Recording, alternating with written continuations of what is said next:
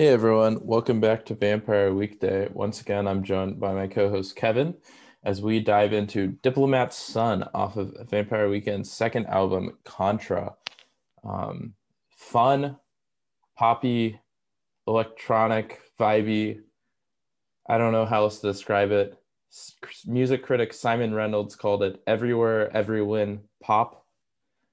Um, yeah, it's definitely very into the pop aesthetic of the band. Yeah, this is probably the most electronic song of theirs that I can think of. CT has some great drumming in there, and that's like clearly drums. But other than that, this really feels just about all electronic. Yeah, I mean it makes sense that it's dives really into the electronic aesthetic as I mean the primary sample they use is from MIA's Hustle, and it kind of mimics MIA's sound in some sense, um, but they use this line within Hustle. We drum on it like June cha cha ju ju ju ju cha. June cha cha ju ju ju ju cha. Can you say that one more time, please? I don't think so. Yeah, no. And so they have this repeat over and over again, setting up almost a drum beat, right? Hmm. And so it kind of gives it this electronic feel that's not really seen in much other Vampire Weekend songs. No. Yeah, it's a cool feel. It's also a really long song. Like I didn't realize that when I True. started listening, but this is almost 6 minutes in length. Mm-hmm. Um, and we have a number of different portions to this song. We'll get into this, but at first, it almost reminded me of Paradise by the Dashboard Lights by Meatloaf, of course, which has really three acts to it. And musically, they're all very different from each other. And we do have a little bit of that here. And it also fits a similar theme, as we'll soon find out. For sure, yeah. I mean, you have this like distinct style going until the bridge where it just kind of drops and just It's really drastically abrupt. Yeah. different. And then it kind of goes back to the first vibe, but then the outro is just pretty different as well. So Mm-hmm. yeah, I read it as three distinct parts as well. Mm-hmm. Um, so what's the song about, Kevin? Well, it's interesting. Yeah, you get into that first verse.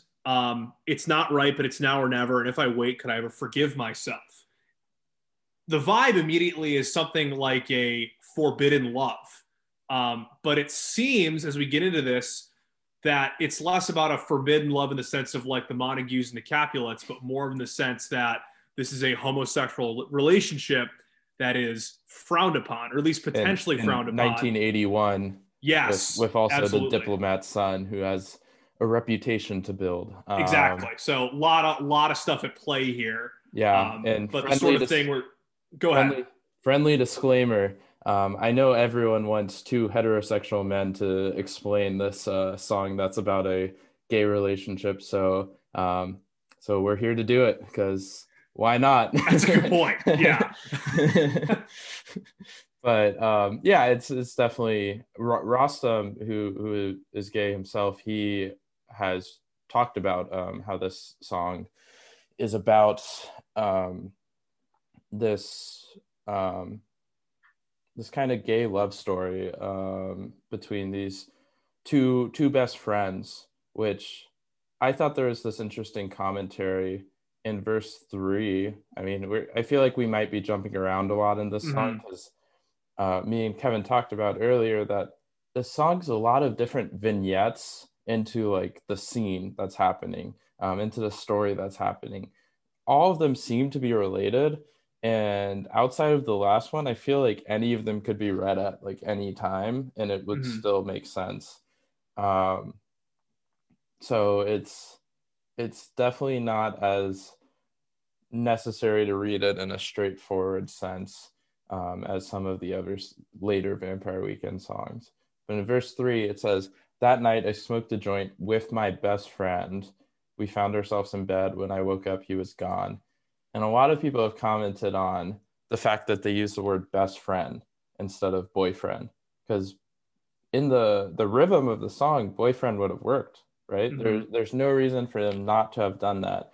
And this is already after the scene um, where, well, this is the scene where they finally get together, and there's something to be said about whether best friend means that it was kind of this reluctant to approach situation where they didn't know if the other was feeling it as well, I guess. But they were best friends and it was there.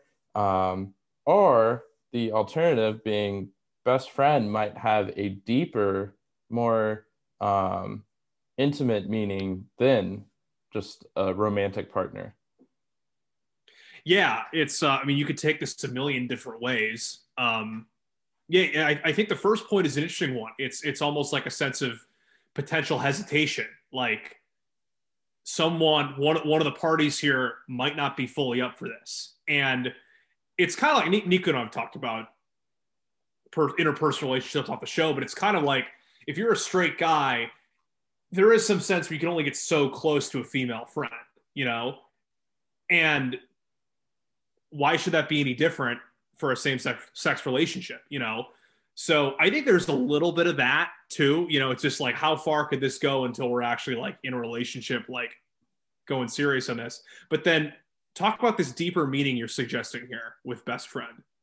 Yeah, I mean, I think it's kind of you go to weddings and people are like, I never thought I'd be able to marry my best friend or something like that. Mm-hmm. It's like it's sappy, it's cheesy, but it does say a lot more than, oh, I get to marry my boyfriend, right? Yeah, Or whatever. that feels a lot So more like a business decision. But saying you're marrying your best friend is like a that's a it's a so beautiful just in that sense. prospect. We all wish we could hope for something like that. Yeah, Hmm. it's a good point. Um, but outside of the more straightforward kind of love story going on here, who's the diplomat's son and why was it 81? So the 80, do you have any info on the 81? Because I actually have no clue why the 81's there. I believe it has to do with when. So go into who the diplomat's son is Yes, first. yes, yes. So let's talk about the Clash for a second. Of course, the Clash, incredibly popular band that started as a punk band and really was at the forefront of the new wave post-punk movement. If you never listened to London Calling front to back, this is my soapbox for it. Great album. But Joe Strummer, guitarist, singer for the Clash, was born in Ankara, Turkey, the son of a British diplomat. And again, I don't even know how this came up or how anybody made this connection, but my understanding is that so Ezra sent this short story to Rostam, correct? Correct. So Ezra sends this short story to Rostam, and the final paragraph of the short story is the following. I wondered, watching him bleeding on the rugby field beneath my mud-covered boot, if he was looking at me through the proscenium of a Turkish taxicab's rumbling windshield, or perhaps the small port window of the rickety boat which had taken him down the Ganges. I don't know what that means, but that short story was apparently the general inspiration for this. We also know that The Clash was an inspiration on some of the band's work. Still is our understanding. So we have Joe Strummer, incredibly influential musician, who is the son of a diplomat. We have a reference to a Turkish taxi cab. We also have an interesting reference. I believe it's the beginning of the second chorus, because I'm going to take it to Simon and then I'm going to duck out behind them. So the way the word Simon is pronounced is rather interesting. Of course, we can look at this as Paul Simon, the band kind of doing a tongue in cheek. Yeah, we are referencing Paul Simon kind of thing. But the way this is sung sounds like, because I'm going to take it from Simonen. There's another syllable there. Paul Simonen was the bassist in The Clash. So I don't know if this is just an Easter egg or there actually is a deeper connection here, but for whatever reason, it seems likely that the Diplomat's son is none other than Joe Strummer. And I really can't think of another reason as to why the song would be called Diplomat's Son. Now, Nico, you saying you have something involved with how the 81 comes in. I didn't see anything on that. Yeah, I think it was Sandinista came out around that time. That's right. Yes. And so Sandinista was, the album was a direct inspiration for the title of the album for Vampire Weekend, Contra, right? So Contra Sandinistas, you want to explain the history of the Contra Sandinista feud? I'm not super well versed. They were communist insurgents in somewhere in Central America. Is that right? Yes, in Nicaragua. Okay, you might know a little bit more than me because I know you were doing some research earlier. Yes, I was at a coffee shop doing some intense research into Nicaragua's civil war between Sandinistas and Contras. And so the Contras were partially funded by the CIA, and they were fighting the Sandinistas who were elected into government, but the Sandinistas were this Marxist organization that Ronald Reagan did not like, as he did not like any Marxist organization. So the CIA helped finance, arm, and train all of these Contra rebels who were used guerrilla warfare in order to attack Sandinistas and kind of destabilize that government. And there's a lot of shady activity between the U.S. and them, where there's some evidence as to the Contras being funded by the CIA indirectly caused cocaine to be introduced into California. So just kind of, crack cocaine too. So it's just like kind of a lot going on here. Very, very complicated affair that occurred, very controversial on the US's part, getting involved in the other another country's affairs, which is very characteristic of Vampire Weekend to comment on, as we've seen, as they love to talk about the effects of colonialism and imperialism. We look at a song like Hudson, where imperialism is just criticized over and over again. So yeah, it makes sense for them to kind of focus on some affair like this, where the title of this album is "I Think You're a Contra." It's not saying it in a positive sense. It's, I think you're secretly a part of this movement that is going against what the people of Nicaragua want, right? Because I'm assuming Vampire Weekend is not a fan of the CIA based on comments from the band. So then you go to The Clash, the connection there. Sandinista was an album by The Clash, which you probably can talk about more than me, Kevin. Yeah. So first of all, the more you read on the CIA, the more woke and tinfoil hatty you're going to get. So just be very careful about how you ground yourself in reality when you go down that line, because there's a lot of weird stuff you run into. But Sandinista is like, I think it's a triple album. I mean, it's like 2.5 hours long. It's very woke. Like, it's a great album. I'm a big Clash fan. Strummer was very publicly a leftist. And yeah, they were pretty openly woke. If you want to talk about bands that you could do this style of podcast for, at least to the degree to which Nico and I are going in on these songs, you could do Steely Dan, you could do The Clash, and it's a little harder from there on out. I mean, The Clash is incredibly deep, and they got woke on this stuff. And so I think that makes sense, because I'm pretty sure Sandinista came out in either 81 or 82. So that year there makes sense. But it's just so interesting to me to think about Strummer, this guy who is the son of a diplomat, a British diplomat to Turkey. Like one of the strongest vestiges of what once was this very strong British Empire. And then all of a sudden he becomes this leftist. I think it's a very interesting balance there. Yeah. George Strummer was a self-identified Marxist.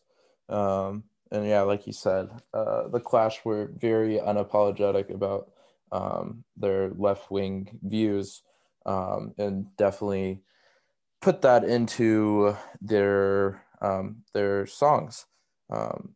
So it doesn't surprise me whatsoever to see Vampire Weekend paying homage to a band that preceded them that did that. Um, an interesting connection here is also the sample, remember, was MIA, who also has a lot of songs doing commentary on the modern political sphere and imperialism and such. Um, I mean, the song "Hustle," the one the sample has come from. I didn't do too deep a dive, but the throughout the song, you just have someone yelling, "You think it's tough now? Come to Africa." Wow. And the sample they use, we drum on it, June cha cha ju ju ju ju cha cha. See, I couldn't do it one more time. There you go. That was the last time I could do it correctly. So we met around. But anyway, this this lyric was to get this idea of people in a boat being smuggled as refugees and what it would sound like if they're just like banging on the boat, like making music. And so it's all these connections of these kind of, as you would say, woke musicians of the modern era and past eras, coming in to a song about a gay love affair. And so it's just like, what's going on here? I really don't know what's going on. And actually, now that you mentioned that sample, MIA's biggest song, Paper Planes, top 5 hit, samples Straight to Hell by The Clash, which is probably, in my opinion, one of Joe Strummer's best work. It was on their final album. Well, I think it was in their final album when they were all still together. But Straight to Hell, that kind of droning sound you hear in the background, that's from on Paper Planes. That's from Straight to Hell. So we kind of have this very strange love triangle going on here of samples. I don't really know how we got into this, but it's kind of cool. But yeah, you're right. How does this all tie together? I don't want to say there's no good reason for Joe Strummer to be involved, but why? Why is Joe Strummer and the Sandinista Contra affair and MIA all being pulled into this? There's got to be a reason, but this is our job. It's just interesting because, like you said, this song is inspired by a short story Ezra wrote and sent to Rostam. In that short story, I haven't been able to find the full text, but it seems like that short story was pretty straightforward and pretty much just the story of these two lovers finally getting together, right? But instead, they've inserted all these different underlying themes, secondary, tertiary meanings within the song, to where it's kind of like become convoluted to where you aren't sure what the initial meaning is. Yeah, it's almost like they tried to get woke on something that wasn't supposed to be. It's like when someone takes like a typical story and will try and like make some stance on some like salient political issue just for the hell of it. Yeah. Like in popular culture or like in some like inoffensive television show. Like, and it kind of elicits this like, why the hell are you doing this? Like, and we almost get a bit of a sense of that here. It's not like it's done poorly. I mean, we still have a song that's like enjoyable to listen to and like is probably relatable to many folks. But again, we're just kind of seeing a lot thrown at the wall here. I don't really know what's going on. Yeah, it's the other thing that comes to mind with all this is the fact that the other songs we've covered on Contra thus far have all had these also secondary meanings, I think. Mm-hmm. Correct me if I'm wrong, because we look at California English, which is kind of this parody of modern wokeness almost. Mm-hmm. Um, but then you have Holiday, which is about the Iran War. um, and then We had we haven't Taxi Cab, which was just kind of like, did we even come to a about conclusion on privilege, that? about Yeah, that's privilege. right. About privilege. Good call. Yeah. Yeah. And so it's all these kind of modern day woke ideas back in what, 2010? Yeah, 2010. Um, but they're all separate, but also combined to be on an album that is titled um, after a CIA run um, revolutionary group within Nicaragua.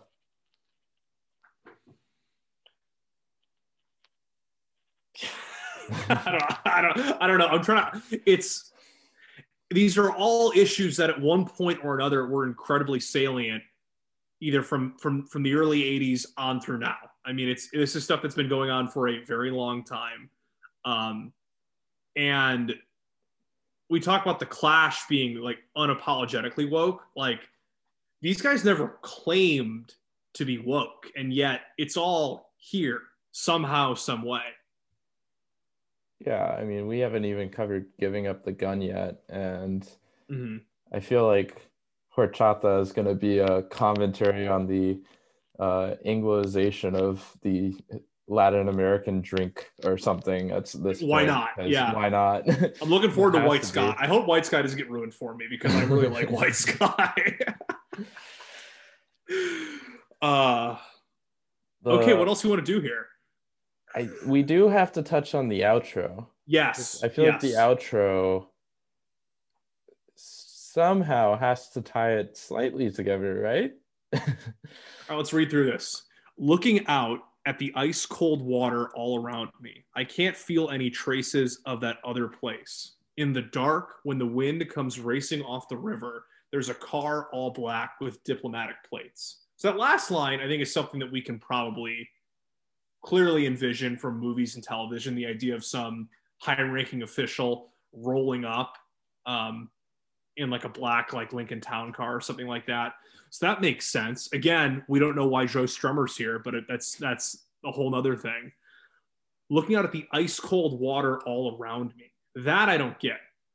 It almost makes me envision somebody was like thrown off of a boat or something, and they're like treading water. But I don't know why that would be the case. That's what a lot of people have guessed that this part is about. They're saying that the narrator, um, after this happens, is abducted by the diplomat and killed, is thrown into an icy river in Wow, order to save the diplomat's son's reputation. wow, that's pretty intense. It's heavy. Yeah, it's sad, but I mean, it's you could clearly envision that sort of thing having taken place at some point in human history. You know, wow. I can't feel any traces of that other place in the dark when the wind comes racing off the river. I don't know.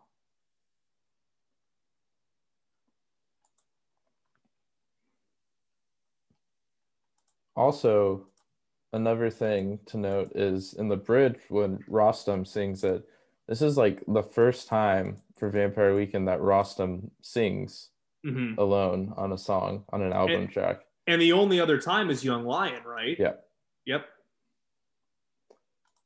So I I would assume the significance of that is this is a intensely personal song for him as he I don't know if he wrote it more so or Ezra wrote it more so.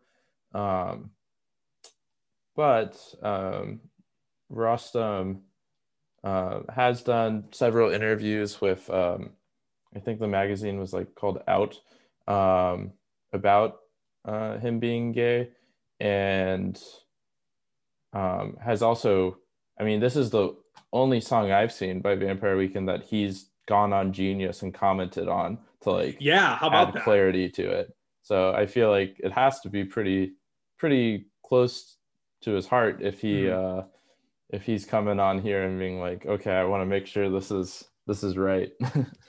The other thing I see in that is kind of going back to the dashboard lights analogy, is that we almost kind of have a call and response, a play between Ezra's character and Rostam's character. That could be part of it. I like but that. I do like what you're saying, the fact that it could potentially be so personal to Rostam that it would make sense for him to sing that part of the song. Yeah. Yeah. We Other have than something that, here. I just don't know what it is. other than that, I feel like most of the lyrics we haven't really touched on are very nice Vampire Weekend-esque lyrics but all they're doing is showing the scenery of the imagery of the story. Mm-hmm. So you have on a night where the moon glows yellow in the riptide with the lights from the TV buzzing in the house. I don't think that really tells us much, but it is creating the scene where you can imagine yourself there. Mm-hmm. Yeah, it's a really cool song. Like I said, it's long, longer than most Vampire Weekend songs, but I think it doesn't feel too long. Like I think we just kind of a unique style, and the way the beats kind of change up and chop up. It's an enjoyable listen. Yeah, it's definitely one of my favorites off of Contra. Mm-hmm.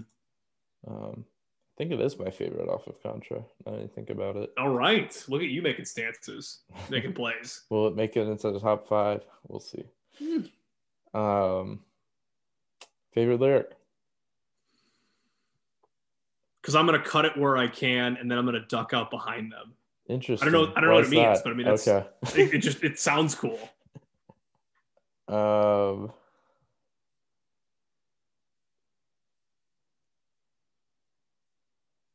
I'm gonna go with he was a diplomat's son. It was 81.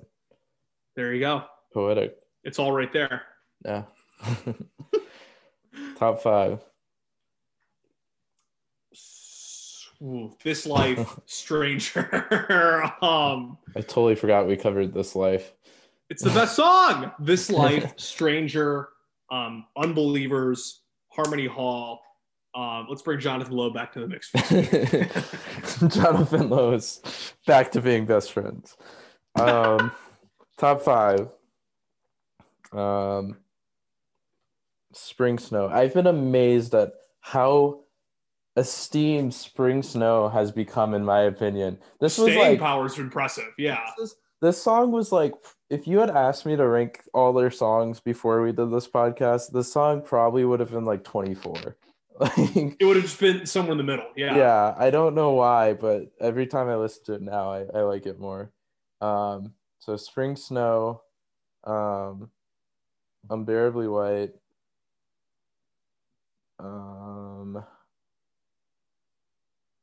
Unbelievers,